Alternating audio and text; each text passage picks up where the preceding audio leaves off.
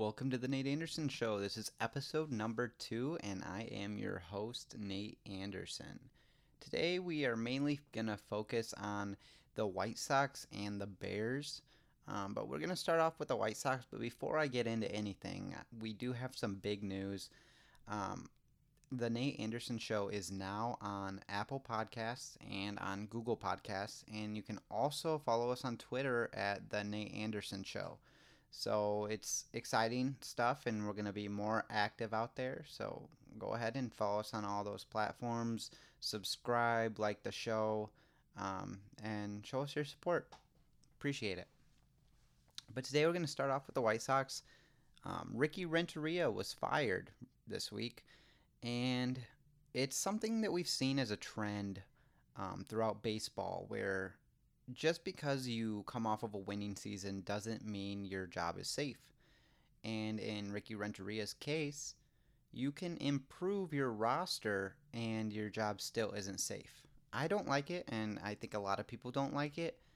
In the case of Joe Maddon, where Joe Maddon was let go by the Cubs, it made much more sense than some of these other moves that we've seen around baseball because the Cubs had gotten to the same place and they hadn't really shown much difference over the years. They hadn't made the improvements that you were looking for. They got rid of their hitting coaches, and hitting never really improved for them. So it's a little bit different of a case. The writing was on the wall, and I think a lot of us weren't really surprised by this move by the White Sox to get rid of Ricky Renteria. It's kind of the same thing on the other side of Chicago when he was the coach of the Cubs. You know, he was the coach that was going to get these young players ready, but we pretty much knew, the media knew that he wasn't going to be the coach that won with them. So, but it really isn't fair. I mean, when he was the coach for the Cubs, he was the manager for the Cubs in 2014. In 2013, the Cubs' winning percentage was .407. As he became manager, it jumped to .451. He only got 1 year there, and he probably would have coached at least a couple more years with the Cubs. But Joe Maddon became available, and when a manager like Joe Maddon becomes available, you have to jump at it, especially in that time period. Joe Maddon was known as one of the best coaches in baseball. So they jumped at it. The White Sox case is a little bit different because it's not like there's a manager out there that they're specifically targeting, although there is news out today, and we'll get to that a little bit later. There is someone out there that they're targeting, but when they made the decision, it was solely based on they don't think Renteria is the right fit for them moving forward and to be successful and to win a World Series. But last year, the White Sox winning percentage was .447. And granted, this season is a little bit different, and it's a shortened schedule, so numbers aren't going to be the same in a line.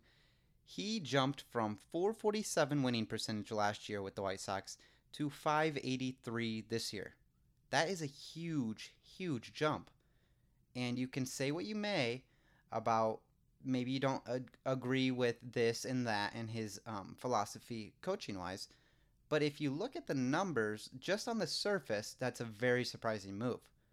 Like I said before, we aren't all very surprised because the writing was kind of on the wall and they were going to look for someone. Now, the early names coming out were Alex Cora and AJ Hinch, both who were involved in the Astros cheating scandal. Most people around baseball believe that it shouldn't have been they shouldn't be banned from baseball because of what they did. It seems more like it wasn't them that put everything together, and it was more so the players, that's a whole nother topic and makes it even more inexcusable that the players didn't even get in trouble at all, and the managers are the only ones that or the coaches are the only ones that got punished. But the name that came out today was Tony La Russa. And if Tony La Russa is willing to get back into coaching, that's someone you have to jump on.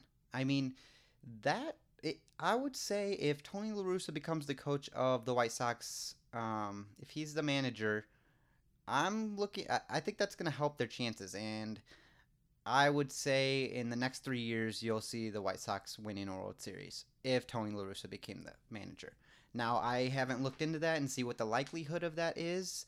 I feel like he has a good gig right now, and he's probably comfortable where he's at. But if the White Sox are able to pull him and get him to come back into managing, that's your guy. Forget AJ Hinch, forget Alex Cora. That is your man. There's also reports out that Rick Hahn came out and said he will not be looking at Ozzie Guillen, which is completely understandable, and that might just be an awkward relationship if they brought him back. So that's completely understandable for them not to do that. But we do see this trend in baseball. If you can be successful and you can still get fired, and on the surface, I don't like that trend. I don't think it's fair because what are you managing for? Like, how do you gauge success? Because Renteria is going to be out of there, unless maybe if they went to the World Series. I think he was gonna be out of there unless they went to the World Series. I don't think they would have had to win the World Series, but if he gets there, I don't think that he gets taken out. But if they make the divisional round, it's not gonna make a difference. If they make the ALCS, I don't think it makes a difference even then. But if they made the World Series, I think he would still be the manager. But they didn't. Now let's rewind back to Thursday of last week. The Chicago Bears faced the Tampa Bay Buccaneers, right? The Tampa Bay Buccaneers, supposed to be the best team in the NFC coming into the year, right? Media's going crazy over these guys, salivating. They've got Gronk, they've got OJ Howard, Cameron Brate, Chris Godwin, Mike Evans, and a good defense. And people went nuts. This team's going to be great. And then they didn't look so great week one against the Saints. But they've started looking a lot better. And it's Tom Brady, right? Well, someone asked me who I thought was going to win going into Thursday night. And I was going back and forth in my head because, the Bears are a solid team. And I felt like the Bears were a good matchup for the Bucs. They have a solid defense. The Bucs had some injuries on offense, and if that offense just was if the Bears offense just did just enough, they're gonna have a good shot at winning that game. That's what I felt. So I was going back and forth.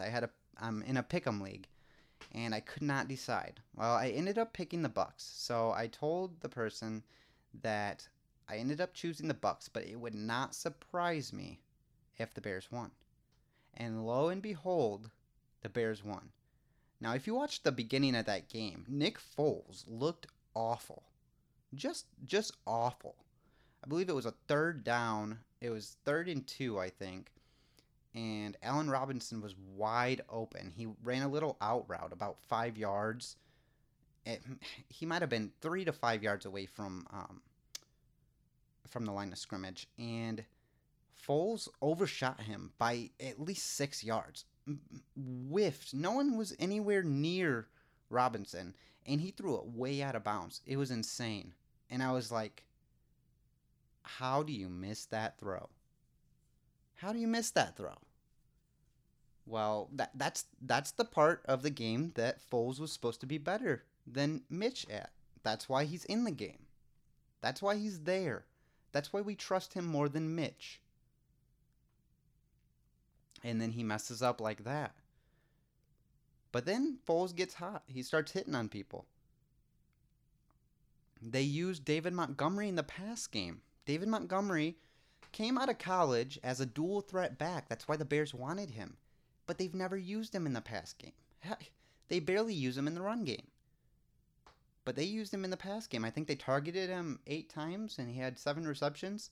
Something like that. The thing with Foles being at quarterback, though, the thing that's different than Mitch is you can't hide how bad the offensive line is anymore. Because Mitch could scramble away. He could help the offensive line. He could move around in the pocket. He could move outside the pocket. Nick Foles is a statue. He's not going to move. He's staying there. He's staying still. And come get him. If you beat your blockers, you're going to have a shot at getting Nick Foles. He's not going to escape. So Foles needs to be a little bit more precise than he was during parts of that game. If the Bears can get any production on offense, if they can start getting any production on offense, they are going to be a dangerous team. They are going to be a very dangerous team. The reason why is because that defense is still elite. And we saw that in the second half of that game. They were absolutely elite. And if you have an elite defense, people can't score on you. You still need to score to win a game, though. And Aaron Rodgers is not Tom Brady. You need to stop Aaron Rodgers.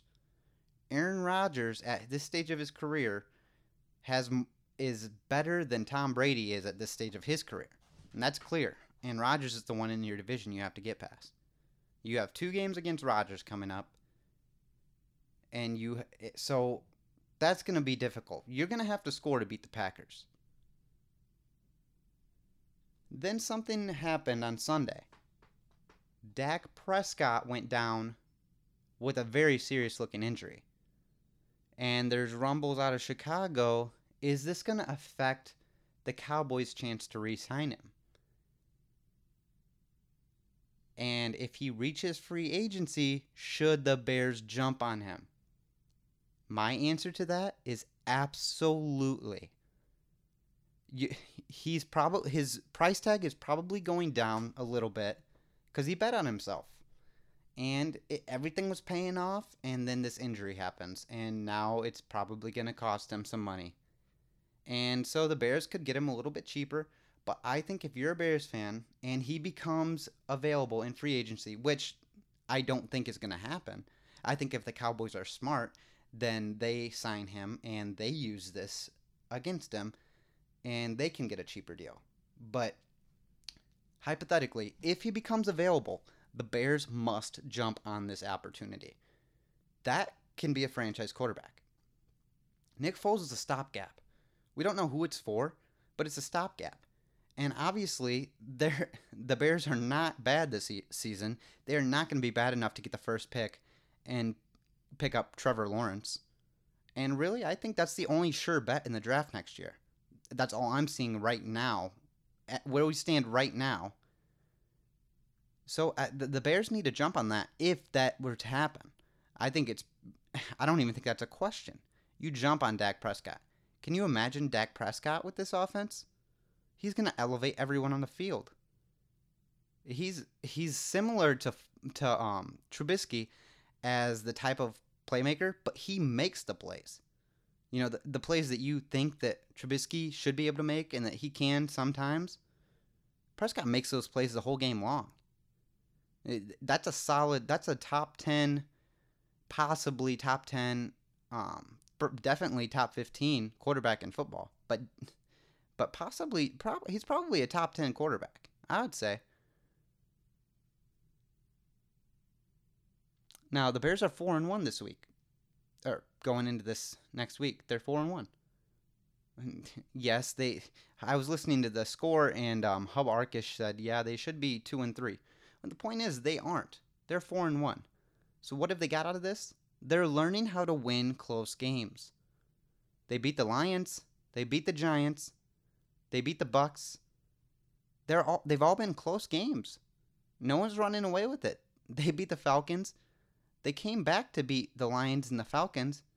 Yeah, they let the Giants back in the game, but they held them off.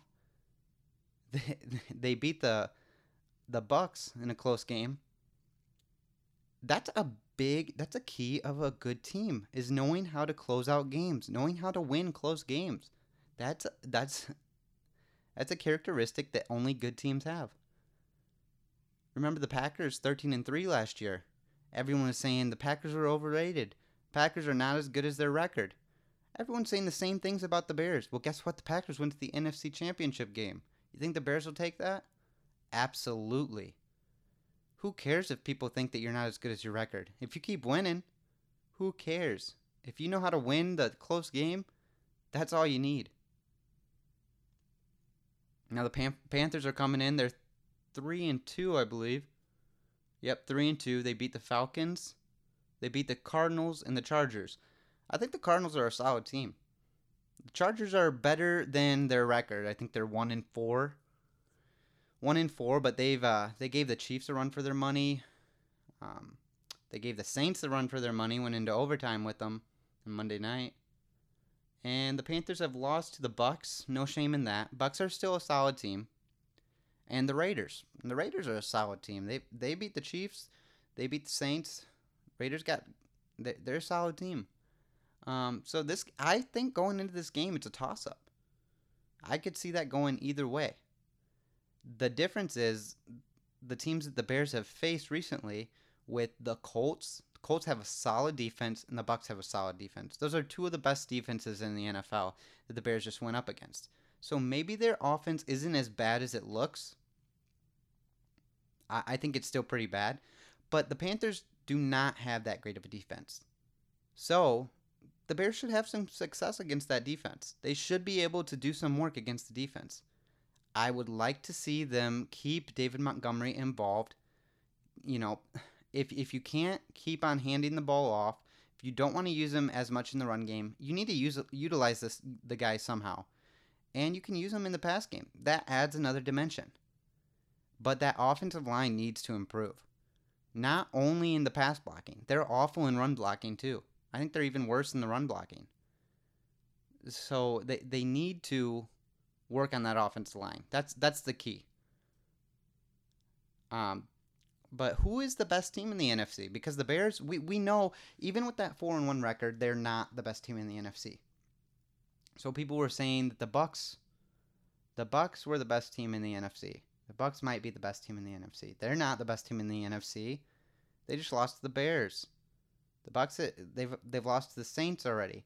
And next week they face the Packers. The Bucks could look really bad after next week if they lose to the Packers. The Packers are 4-0. The Seahawks are 5-0. Both of those teams, by the way, I don't know if you saw the Seahawks game. They went for a 4th and 1 on the Seahawks 6-yard line instead of kicking a field goal to go up 8. And then the Seahawks would have to drive all the length of the field, and then they'd have to get the touchdown and get the 2-point conversion just to tie, and that would send it into overtime, and then the Vikings would still have a chance. That was a bonehead play call to me. You kick the field goal, you take the points, you trust your defense somewhat. You know, you might say you're trusting your defense because you're going for it, and then now they have to go 94 yards instead of 75. No, you go up 8, and then you trust that your defense can stop them on their way down, or maybe they can stop them for the 2-point conversion, or maybe they can stop them in overtime, but you give them 3 chances if you kick the field goal. Otherwise, you give them 1, and they couldn't do it. So that was awful.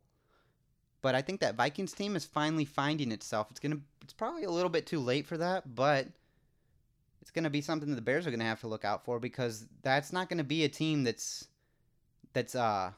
easy win. But the real argument here is are the Packers the best team in the NFC, or are the Seahawks the best team in the NFC? Both have really great offenses and not so great defenses. The Packers might have a slight edge over the Seahawks on the defense, but I'm gonna give the edge to the Packers here. You look at what Aaron Rodgers just did. What Aaron Rodgers did with no Devontae Adams, no Allen Lazard, he uses Robert Tonyan to get 3 touchdowns. 3. And they call up Reggie Begelton off of their practice squad, Darius Shepard off of their practice squad. Those are their 2 and 3 wide receivers. Now, it looks like Lazard's coming back. Not yet. It looks like Adams is coming back. It looks like Lazard will be back in a few weeks. He's not going to be out for the season. And also, Equanimous St. Brown, who hasn't played since 2018, should be coming back in the coming weeks. He's just starting to practice. So the Packers are going to be even more dangerous coming up. And they're using Jamal Williams in the passing game now. That is a team that is dangerous. But the Bears could match up very nicely with the Packers because the Bears have that shutdown defense.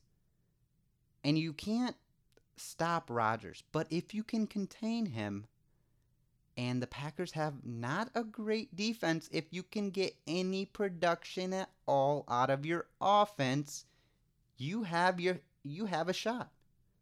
Now the Bears could get blown out by the Packers when that game comes. But that's going to be an important game. Because the Packers are 4-0 right now and the Bears are 4-1. That's 1 week there. That is 1 week. The Bears could win this week against the Panthers and the Packers could easily lose to the Bucs. I don't think anyone thinks that that's a game that's easy to predict. Yeah, a lot of people are going to be picking the Packers, but everyone was saying before the season that the Bucs are going to be the best team in the NFC, which remains to be seen. Right now they are not. But give it a couple weeks, give it a few weeks, and we could be looking at the Bucs as one of the best teams in the NFC again. The same with the Saints. Saints are struggling. But if you add Michael Thomas back to that group, watch out for the Saints. Because they're a different team with Michael Thomas on the offense. Now, I know he can't play defense, too. But this NFC picture might not be as clear as we think it is. There's going to be a lot of teams coming up, and just because the Bears aren't winning flashy, they're still winning games. That's a solid team. Thank you for joining me and listening. And again, follow the show on Apple Podcasts, subscribe, Google Podcasts. I'll be sharing it to Facebook. Follow us on Twitter at The Nate Anderson Show. Thank you guys. I appreciate the support.